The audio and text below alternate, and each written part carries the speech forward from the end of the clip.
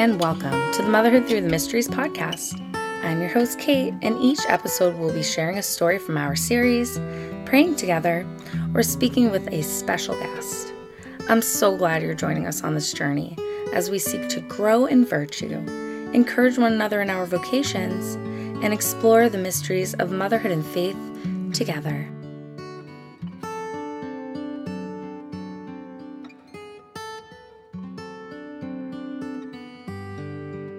The fifth glorious mystery, the coronation of the Blessed Virgin Mary, fruit of the mystery, eternal happiness.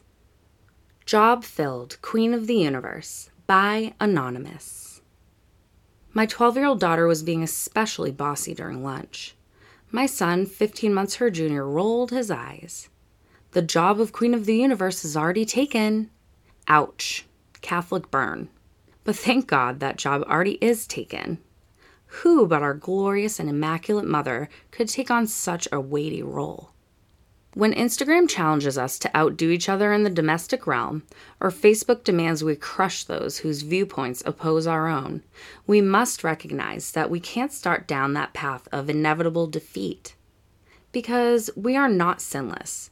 We do not have the picture-perfect life or all the answers to the world's problems.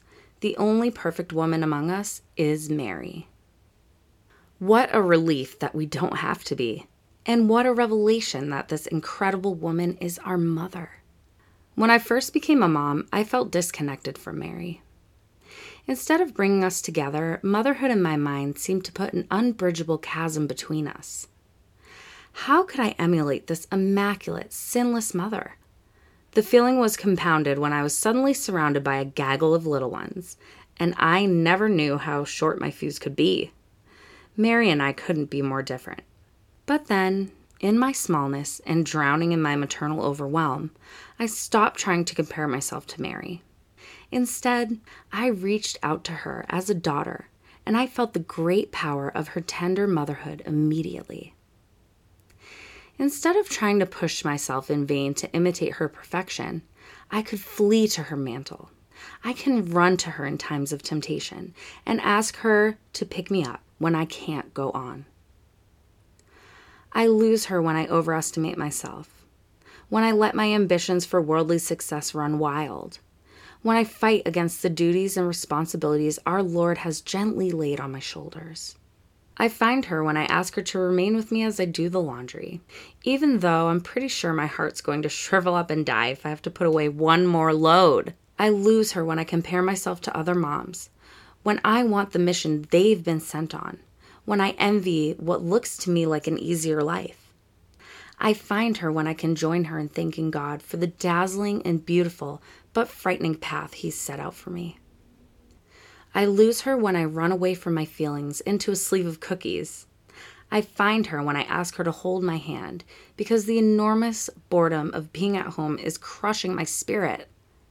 In realizing that I don't have to be Queen of the Universe because Mary's already doing it, I have found my mother, and I am learning all over again how to be her child.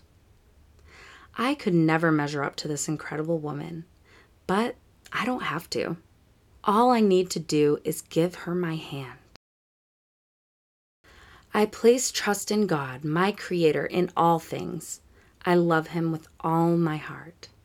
Saint Joan of Arc. About anonymous submissions.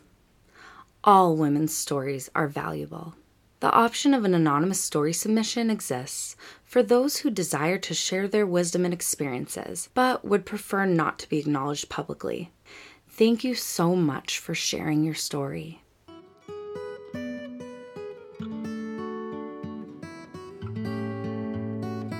Thank you so much for joining us for the podcast today.